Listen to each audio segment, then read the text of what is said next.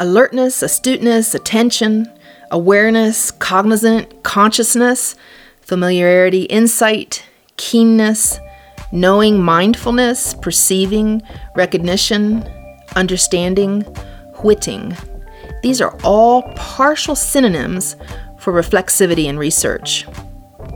In this podcast, Raw Reflexivity, the last of a series of 10 podcasts that accompany my textbook, Writing and Representing Qualitative Research, published by Sage, I explore reflexivity, a core aspect of qualitative research, writing, and representation. While reflexivity is a vital part of the entire research process, it is a difficult construct to explain, let alone to represent in research accounts. If you want to find previous podcasts, infographics, PDFs with qualitative information, a series of interactive webinars I have with QSR in Vivo, and more, make your way to my website, marialehman.com, and opt into my communications.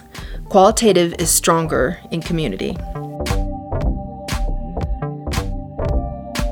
So considering the synonyms for reflexivity that I listed at the outset of the podcast, none of them fully capture what reflexivity is. It's an aspiration, an intent, and process all at once.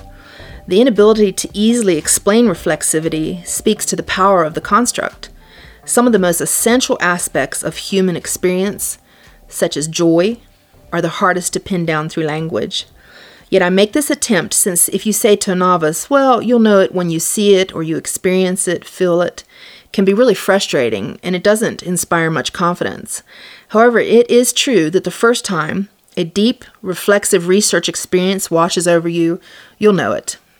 So how then might we represent this experience, reflexivity, in our research accounts? To support this exploration, in this podcast, I review researcher reflexivity literature, present contemporary ideas in researcher reflexivity, illustrate how reflexivity has traditionally been addressed in research representations through what I call the researcher resume stance and the vulnerable researcher stance, and introduce a new idea I've been mulling over, raw reflexivity. So what is reflexivity in research? Spanning 100 years of research literature, reflexivity is arguably one of the most important constructs in qualitative research. It's referred to in most methodological texts and increasingly in articles across myriad fields. Yet, writers rarely demonstrate how reflexivity occurred in their research beyond a short statement that the research process was reflexive or in a completely separate article. Rosanna Hertz defines reflexivity as an optimistic active construct that has been said to be an ongoing conversation about experience while simultaneously living in the moment. Ubiquitous, it permeates every aspect of the research process, challenging us to be more fully conscious of the ideology, culture, and politics of those we study." Unquote. Linda Finley and Brendan Gow write, "The root of the word reflexive means to bend back upon oneself. In research terms, this can be translated as thoughtful, self-aware analysis of the intersubjective dynamics between the researcher and the researched." Unquote. So if reflection is seen as occurring after experience, reflexivity occurs before, during, and after experience. And Cunliffe's article, 2016, is a rich resource for discussion and development of the role of reflexivity in research. She describes researcher reflexivity as not a technique, but a way of being in relation with others that brings with it a moral and ethical consideration. It requires us to be solicitous and respectful of differences. Being reflexivity doesn't give us definitive answers to problems, but highlights the need to engage in critical questioning and deeper debate around taken-for-granted issues that have potential moral and ethical implications. Critical reflexivity, a construct developed by Anne Cunliffe, is described as enabling an examination of the potentially unintended ethical consequences of institutional policies and practices. A critically reflexive researcher questions the assumptions underpinning knowledge claims and how they influence research design, research practice, theory generation, and how we write our research accounts. Unquote. So to engage with issues of reflexivity, researchers are encouraged to keep a researcher journal where they reflect on the happenings in the field. Researchers have also extended the traditional prose journal into creative arts reflection through things such as collage and researcher poetry. Traditionally, reflexivity has been present and vital throughout the research process, but is superficially and inconsistently addressed in final research accounts. Of this, Amelie Crosley wrote in 2019, "Published accounts of personal reflexivity vary enormously from intimate, in-depth explorations of the researcher's subjectivity to the more modest disclosure statements, which are usually relegated to what are considered safe spaces in the text, such as the methodology section." Unquote. So while this superficiality is partly due to space and time constraints in our research accounts, we must continue to resist the overall research dogma that calls for researcher objectivity. Adherence to the objectivity is no doubt the underlying reason why the expansive, vulnerable accounts of introspective researchers are often reserved for separate publications from the one where the researcher features the findings of the research study. So then just a few areas in contemporary reflexivity that I want to review, and I'll put the full references in the podcast description. People are writing in areas such as feminist reflexivity, self-reflexivity, critical reflexivity, queer reflexivity, ethical and mindful and dangerous and deep reflexivity. All these areas are well worth your exploration. So as you can see, the conversation in these areas have long been fruitful, but when reflexivity filters out from the more extended, complex discussion to questions of exactly how should we represent this in our research account, resources and models are scant with a little discussion. This is why I think that the dominated form, the truncated researcher stance, which reads more like a researcher resume statement, remains accepted and often uncontested. This short form is driven by a lack of space in manuscripts, and more problematically, as I said, the likelihood that a lingering sense of being judged by objectivists still causes a researcher to pull back from examining their own subjectivity within their researcher account. So I'll use this phrase, researcher resume statements, since this is the way I describe it when I asked an introductory group of qualitative research members to write a researcher stance. So in a class like this, I have students from all areas of the social, behavioral, and educational sciences, and in many of these fields in the related research journals, writing vulnerable as a researcher is not an option. So at the bare minimum, I require a researcher stance statement that reads like a prose version of a resume or vita. Unfortunately, I feel this is the dominant form of reflexivity in written research accounts. It is crafted to allow readers a surface understanding of the researcher's training, as well as professional and applied experiences, all of which inform the contexts and biases surrounding the study. A researcher might write about a personal experience they had as a coach, teacher, nurse, parent, or educator, as well as their own education in these areas. This statement is a short entry, no more than a scant paragraph or so in a journal article. In the full chapter, I have multiple examples of each of these types of statements. So then the vulnerable researcher reflexive statement builds on the resume statement, but also explicitly tells readers about a direct, intimate relationship the researcher has with this topic of the research. So for example, for myself, if I'm looking at loss of a pregnancy, I'll state that I had an ectopic pregnancy, but won't go into more than that.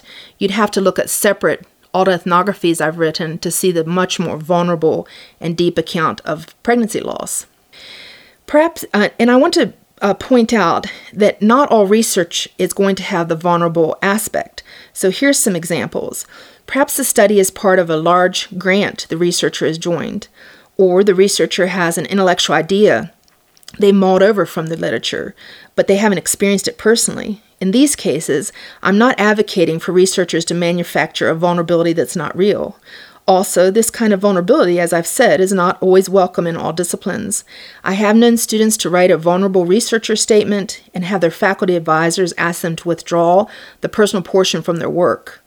While the student, when becoming a professor or professional researcher, will have the freedom to make this judgment for themselves, I think at the time while they're still a student, we must assume that the faculty know the field the student will be applying to professionally. While discomfort with a vulnerable stance is unfortunate, it is important to understand what is at stake when we share intimately in researcher writing. So the last type of major written reflexivity statement I want to address, I'm calling raw reflexivity. Exposed, helpless, naked, open, powerless, pregnable, unarmed, unguarded, vulnerable are all synonyms for the word raw.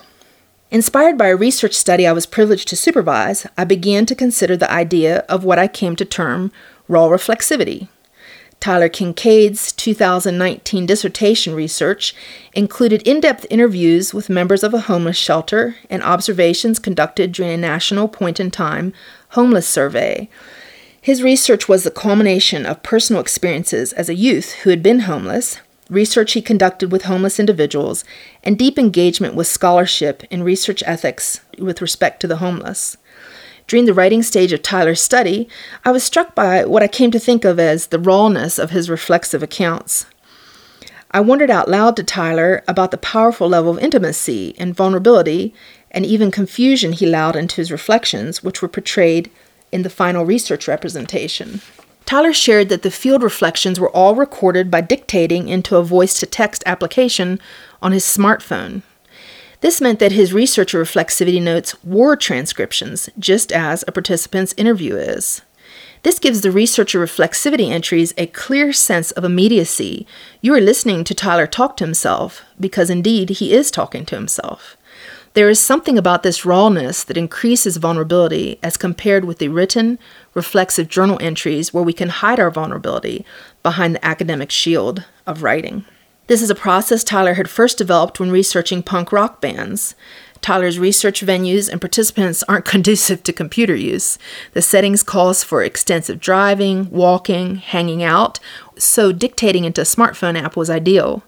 What I came to see, based on the hundreds of student researcher journal reflexive entries I've read or written myself, is that Tyler's researcher journal entries had a deep sense of rawness because they were his spoken thoughts at the time in the field. These entries were not written, thoughtful prose composed at a later time and crafted with consideration of audience and writing style. This brings about a consideration of how voices of research participants are handled in research representations, compared with how we handle our own researcher voice. The convention is to record participants' voices and use direct quotes about their experience. Let's challenge ourselves to do the same with our raw, reflexive moments. Audio record these moments of revelation, confusion, and relational connection to the larger picture of humanity that is the context of our research. I don't want to undermine the forays we make into reflexive writing in our work, but to challenge us to continue to identify the moments of raw reflexivity we experience and recount them in our research. I have required many a novice researcher to write in the first person, develop a paragraph about who they are related to their research, and place themselves beside the participant to the extent possible in a conventional researcher article. While this is a great starting place, it has too often become the stopping place. We can and we must do better. So what's your reflexivity plan for the research process? Are you going to use a researcher journal, oral dictation, oral peer processing, collage, multimedia? This is a good thing to reflect on prior to the process. If you want to find previous podcasts, infographics, and a series of interactive webinars I have with QSR in Vivo and more, make your way to my website, marialehman.com, and opt into my communications. Ann Cunliffe wrote, "Being reflexive is about having a heart," unquote. Reflexivity is a fascinating area of qualitative research that, when permeating the entire process, enriches research by heightening our awareness of the experience. Yet only hints of how reflexivity might be represented in research accounts are found in the literature. The process of representing reflexivity in research accounts has much room for development, and I look forward to reading future ideas. The position of this podcast and the book chapter it represents as the last one in the series and the textbook was deliberate, since all strands of qualitative research writing come together through reflexive accounts.